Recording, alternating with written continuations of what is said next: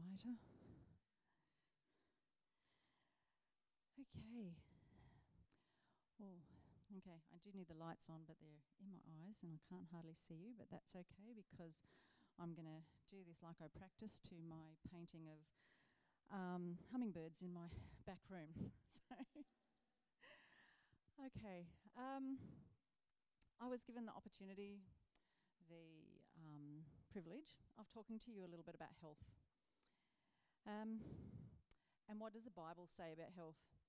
For thousands of years, the ancient biblical text has been fought over, used to condemn and uplift populations, and is widely acknowledged as the authority of the Christian faith in regard to faith and spirituality. But what, if anything, does it say about health? What, if anything, is there a practical application to the lives that we lead? So, just a little bit about me. For the last 30 plus years, I've been working in the illness care industry, and I use that with utmost respect because in hospitals, we deal with illness. We don't actually make people healthy. We patch up their illness, send them home for them to muddle their way through, hoping they get the right messages about health. So a few years ago, I started a journey away from hospital care and into secondary prevention, and was introduced to the concept of lifestyle medicine by a colleague of mine. And so I have been learning and studying in that area for the last 10 years or so. And there's a lot of information out there. But what I want to try and do for you today is strip it back to what the Bible says. Take away, I'll give you some science, but I want to strip it back to what the Bible says. Now, those of you who have had much to do with the Adventist Church for any period of time know that we have a long heritage of a health message. It's often been called the right arm of our church. Sadly, to some degree, that has been rejected a little bit by modern Adventists, and with a little bit of good reason. Having mixed in these circles for a period of time and hearing things like, I'm training my taste buds for heaven. That whole concept of in a twinkling of an eye, our whole bodies will change. It doesn't extend to our taste buds. And our taste buds really only taste sweet, sour, bitter, salty, and umami. They don't taste vegetables. They don't taste meat. And then the most damaging is you won't go to heaven if you eat meat. Was Jesus not wanting his disciples to go to heaven when he fed them fish on the beach? Was he not wanting the entire nation of Israel to go to heaven when he instructed them to eat lamb at Passover? So I take a deep breath and enter this subject with a little bit of trepidation because there are so many mixed messages, and hopefully we can sort a few of them out. Okay. It doesn't want to work. Should we not on? Oh, that might make it. There we go. John 10:10 tells us that Jesus said that he has come that we might have life and have it to the full. A full life includes health. It includes wellness. So, let's get on to what our culture says. In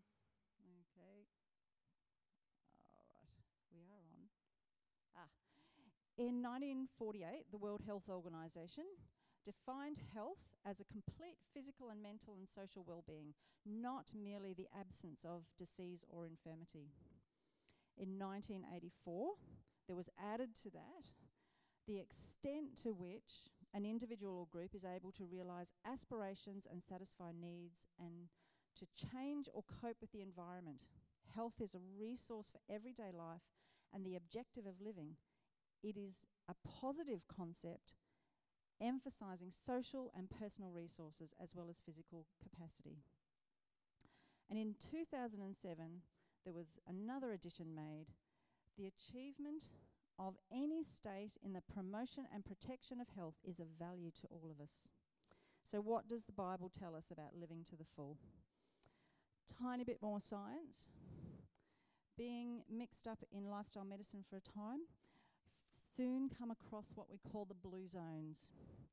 They are 5 very specific areas in the world where there is a high percentage of centenarians, people who live well through into their 9th and 10th decades.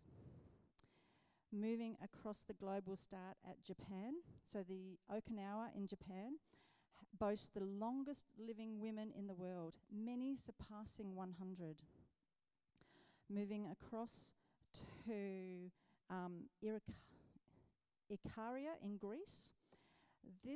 Their lifestyle propels 1 in 3 people live into their 90s, often free of dementia and chronic disease. Off to Italy, Sardinia has the highest concentration of male centenarians in the world. This population also is gifted with the M26 marker, which is a genetic variant to extreme longevity. But as we go through the markers for what defines a blue zone, we'll see some other things. Down to Costa Rica, there is a place called Nicoya, and Nicoyans stay mentally and spiritually fulfilled to the age of 90 and beyond. Now, those 4 areas are very ethnically and culturally similar. The last blue zone is the only blue zone in Northern America. These people are culturally and ethnically diverse. They have one thing in common. It is the community of Loma Linda in Southern California.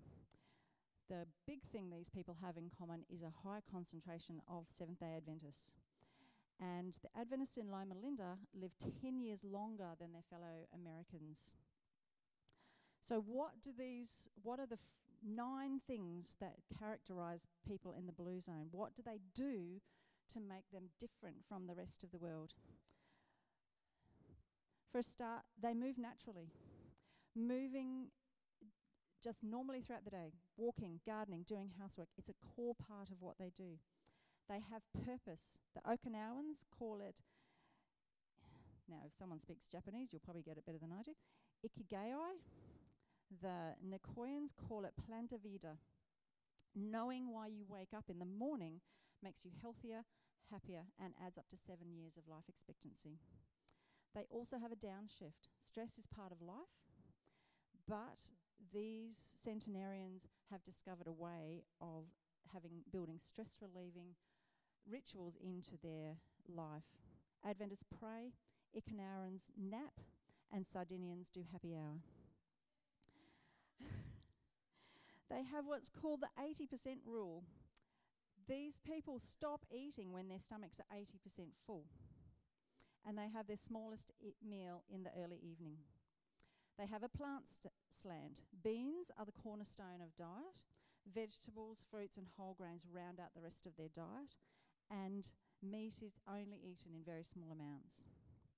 Now, this next one is the science. I'm not advocating this, but wine at 5.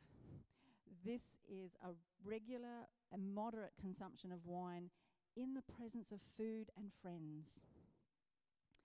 Now, also belonging, being part of a faith-based community, actually adds 14 years to life expectancy. Loved ones first, strong family connections, spouses, parents, grandparents, grandchildren. These are quite common. And the last one, right tribe. The world's longest living people have close friends and strong social networks. So, going with all that, why is this group called Seventh-day Adventists in the Blue Zones? What do we know? I'm going to walk through a few of the things that God has given us in the Bible that can help us live a little bit longer. So, health is, I haven't got enough hands here. Health is fully interconnected. Everything we do in our lives, and this is the beauty of lifestyle medicine since I've been involved in it. You cannot deal with one aspect of a person's lifestyle without impacting every other part. Doctors, with all due respect, tend to be siloed, And they'll give you a pill to cure X and give you side effects that you have to take another pill to cure the side effects of the pill that you got for X. But they don't tend to look at the entire picture, whereas in lifestyle medicine, you can't help. And that's what I want you to see as we go through. Our sleep affects our diet and exercise. How we sleep affects what we eat and our stress levels and our relationships. So the first aspect I'm going to have a look at, which is probably a fairly strange place to start, but cleanliness. Eek. What does the Bible say about cleanliness? And to find out what the Bible says about cleanliness, you really need to wade through the book of Leviticus.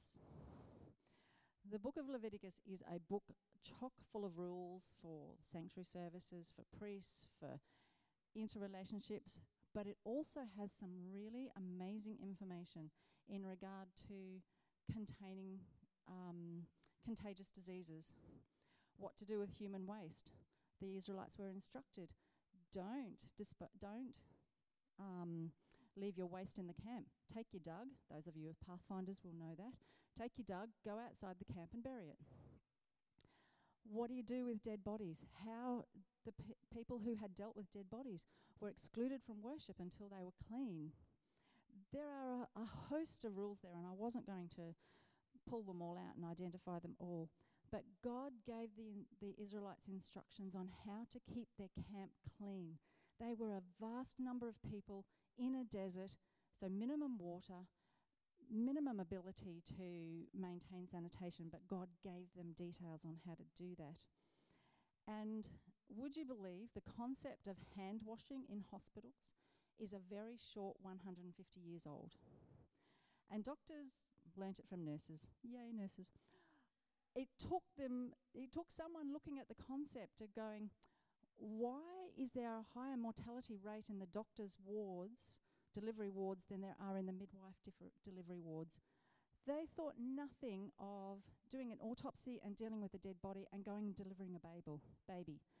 And then wonder, why are our patients dying? Why are our mothers and babies dying? So it's only been a very short time. And when you're dealing with hand hygiene in hospitals, doctors are still on the lower rank than nurses. So, all right. So, in the society that we live in, cleanliness isn't so much of an issue. We have really good sanitation. We tend to try and isolate contagious diseases. But I wanted to start there because I wanted you to see that God has given us some really practical advice when it comes to how to look after our health. So, let's wade into some of the more relevant lifestyle aspects. So, sleep and rest. God has given us a 24-hour cycle that involves sleep and rest. We have messed with that to a certain degree with the invention of electricity. We can stay awake 24 hours a day if we need to. We can have bright lights that make midnight like daylight, whether it's in your home, in a sporting field, wherever. But God gave us right at the beginning a 24-hour cycle. When the sun goes down, when once upon a time the only light was a very warm, low light of candles, it helps that sunset yellow helps our brains start producing melatonin, which helps us sleep. We mess with that when we have bright electric lights on in our home. But the other thing that God gave us was a weekly cycle of rest. Now, if you look at the cycles of life, the 7-day week has no natural phenomena other than the week of creation. Our year is governed by the Earth's journey around the sun. Our months are governed by the moon's journey around the Earth. And our day is governed by the 24 hours it takes the Earth to rotate. But a 7-day week is only based in creation. And God gave us that. So in the beginning, we're going right back to Genesis. God said, God finished his work and he rested on the seventh day. Why did God need to rest? Speaking a world into existence and moulding a man was not exactly backbreaking work. God then blessed the Sabbath day and made it holy because he rested and he wanted us to do the same. He established it way back in creation. And when God brought the Israelites out of Egypt, he gave them... Oh, what am I doing? Whoa. He gave them back the seventh day Sabbath. He said, remember, I told you this a long time ago. It's been part of history for the longest time. Remember the Sabbath day to keep it holy. You've got 6 days to do all your work, but on the seventh day, I want you to take a break. Not only yourself, but your servants, your children, your animals, and even the visitor who's staying with you. So God blessed it and made it holy. And he had good reason for that. Most of us can probably bring to mind either a time in our own lives or someone we know who has burned the candle at both ends, who is 24/7, 7 days a week, on the go. It doesn't take long for us to burn out in those circumstances. We can sustain it for a time. And having been a shift worker for the better part of 2 decades, yeah, you can sustain it for a while. But your family soon find out that it's not the best idea. And I say that respectfully without my children here, but with my husband here, to say, yeah, Mum wasn't always the nicest person when she was sleep deprived. So when we don't rest, our relationships certainly tend to suffer. But on the same strain, we eat differently when we're tired. We exercise differently. If we're too tired to move, we're not going to get out and exercise, and that in turn is going to affect how we sleep.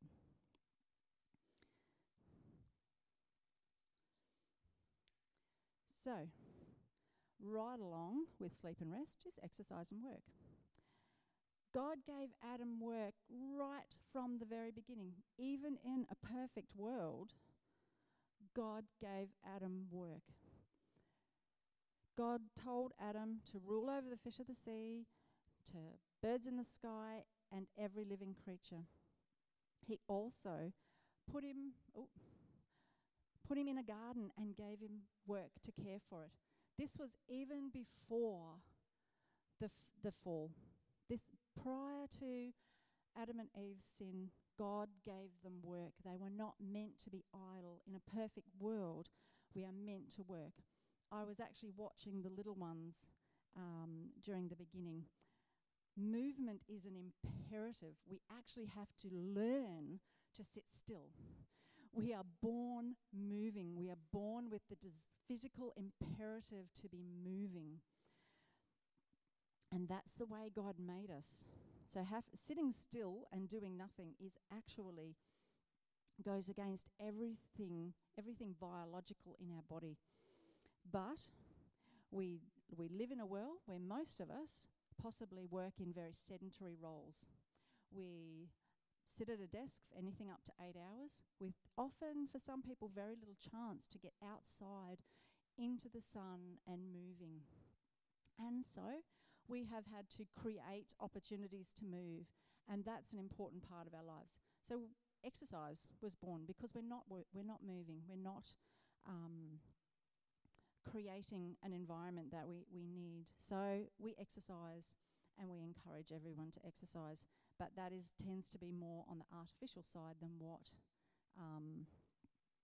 particularly when you look at the blue zones, movement is a natural part of their world. But the next best thing is creating those opportunities for movement. And once again, that interconnectedness, if we're not moving, we're not sleeping, we may not eat well. Everything is connected. And I think I've thrown my ball around because I can't touch it. I've got too many hands. So, all right. So we've covered a couple. Moving on. Relationships. Relations are complex. Doesn't take long for us to be on this earth before we realise that relationships are complex. But God knew right from the very beginning that we needed relationships. So, back to Genesis. God said, "It's not good for man to be alone, and I'll make a helper suitable for him."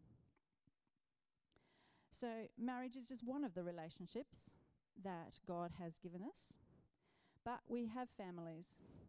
And I know as parents, we absolutely love this verse. Children, obey your parents, honour your father and mother. It's the first commandment with promise. We sometimes stop there, though, because the next verse says, fathers, do not exasperate your children. Notice he said fathers. Sorry, dads. Instead, bring them up in the faith and training and instruction of the Lord. So that whole family dynamic is a two-way street. As yes, we love the fact that God has told our children to obey us, but he's also instructed parents to treat their children with gentleness. He also gives us instructions via Paul on our relationships with the people around us. These two women were obviously at loggerheads. So Paul has said, please get on the same page. Please fix up whatever's going on. And he's also asking the people around them to support them in creating that relationship again, because these women had worked by his side and now something had happened. And Paul is admonishing the church to help them sort it out, help them get back on track and create that relationship. So, families, interpersonal relationships, and our church community relationship. Let us not give up meeting together as some are in the habit of doing, but encouraging one another, and all the more as it's closing as the day approaches, and that day being the day that Christ is coming back for us. So Paul is, or the writer of Hebrews is admonishing us, stick together as a faith community. And we saw that in the blue zones. Strong spiritual community adds 14 years of life expectancy and good quality life expectancy. And last but not least,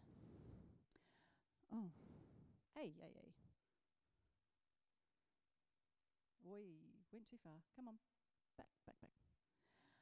God is desiring a relationship with himself.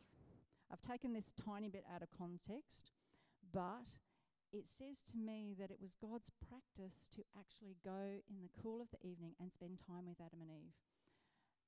God was craving a relationship with them at that time. That was taken away. And the whole trajectory, the whole theme of the Bible is God trying to re-establish that relationship with us and encouraging us to re-establish that relationship with him. In John, he's saying, don't be troubled. My Father's house has many rooms, and I'm going there. I'm preparing a place for you because I want you there with me. I want to take you home. The whole Bible is just thread after thread of God trying to get back and establish relationship with his people, every single person. Which leads us very nicely on to our next connector, stress. What happens if our stress in our life gets out of control? We need those breakpoints. We need those downtimes. And stress is absolutely necessary. The stress of having to present this got me moving a month ago to actually start doing these slides. It got me out of bed this morning to do some practice. The stress required to get yourself to work gets you out of bed in the morning. The stress required to feed your family gets you into the kitchen and to the grocery store or into the garden, wherever you get your food from. So we have to have stress in our lives, or we would stay in bed and be like jellyfish. So what happens, though, when stress is overwhelming? Well, it does impact every part of it. But what has God says, as we referring back to the blue zones, each of these blue zones had a way of dealing with stress, from happy hour to prayer and everything in between. So these are some oldies, but some goodies, because they cannot possibly go out of fashion. Cast your care upon him because he cares for you. I learnt it in the old days. Matthew tells us, come unto me, all you who are heavy burdened, and I will give you rest. Knowing where to put our stress helps us deal with it. And finally, one of my favourites is, don't be anxious about anything, but in every situation by prayer and petition, with thanksgiving present your request to God. And the peace of God, which transcends all understanding, will be in your heart and minds. Stress is a part of our life.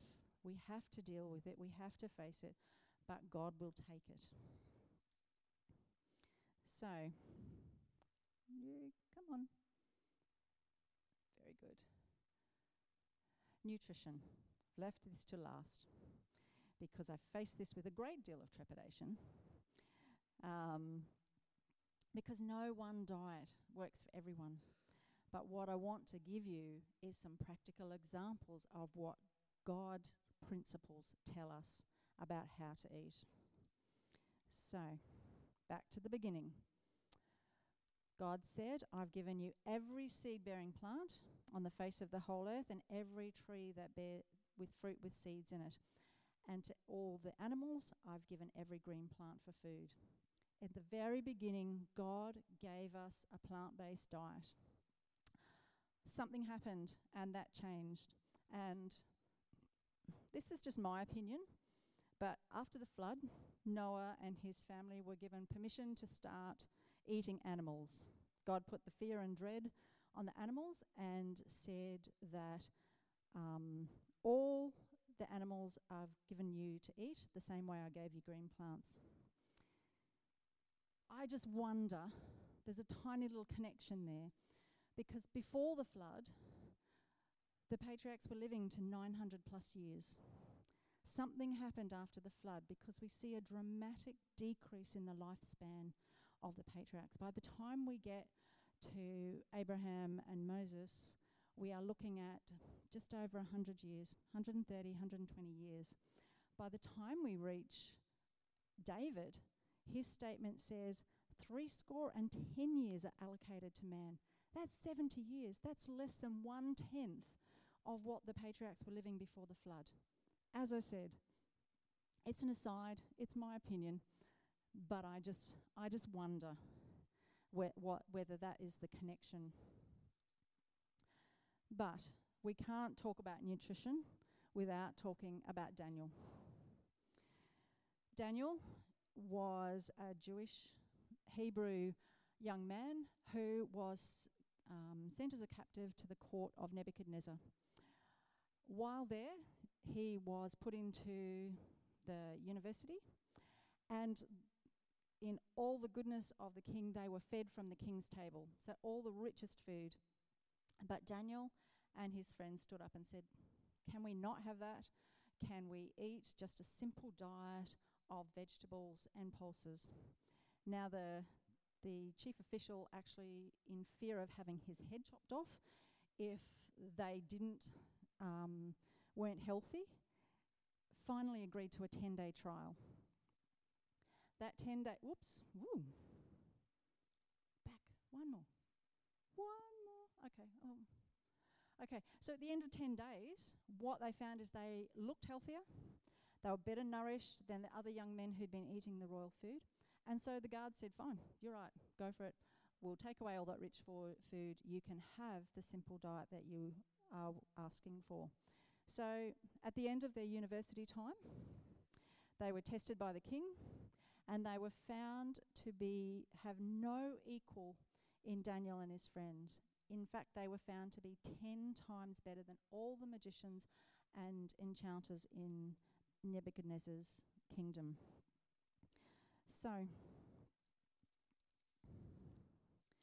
what we are finding in modern science, so I'll go back and give you a little bit of science, And a couple of weeks ago, I was actually at Lifestyle Medicine Conference, which I've been going to for quite a few years now. And in science, we're learning that we are host to, or we are overwhelmed by bacteria. There are more bacterial cells in our gut than there are cells in our bodies. So are we host or are we, who knows? And there's some amazing work that's being done in the area of the microbiome, its impact on our health. But how do we keep that healthy? There is an amazing doctor that nearly freaked me out the first time I heard him talking about fecal transplants, and now he's developed capsules. Yes, you heard that correctly. And transfusions. He's amazing to listen to. But after one of the sessions one afternoon, there was a panel. And at the end of the panel discussion and questions, each of the presenters was asked to sum up the information that they felt was important for us to take away about the microbiome. And very succinctly, one of them said, how many times do we have to tell people to eat your veggies and your fibre? Because our microbiome thrives on good, healthy fibre. We need that. We can, and once it's gone, that's when we get into the capsules and the transfusions. But up until that time, we can keep our healthy microbiome by eating good quality, real food that is predominantly plant-based, not benefiber in a glass of water, actual nutritious fibre from plants.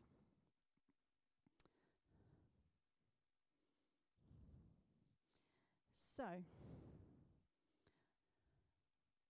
there are so many things that I haven't covered. And I actually said to my husband, my time frame will depend on how nervous I am. So I think it's a bit shorter than what I did it when I practiced at home. But essentially, every part of our lifestyle impacts some other part. And God has given us so much wonderful information into how to keep us healthy. But there are two things I wanted to leave you with.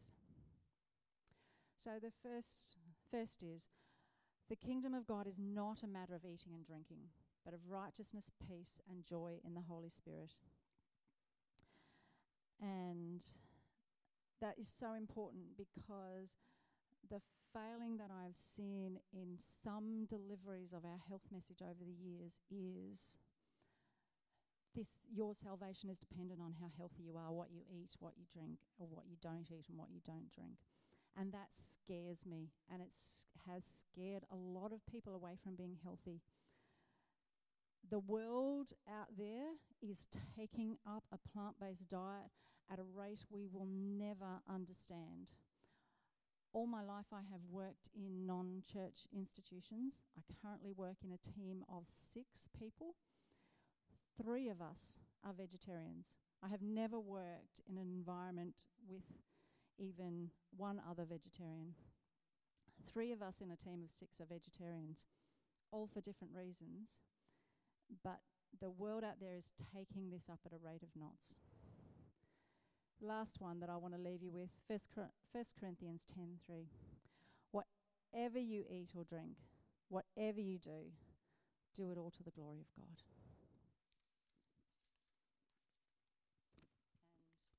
And thank you.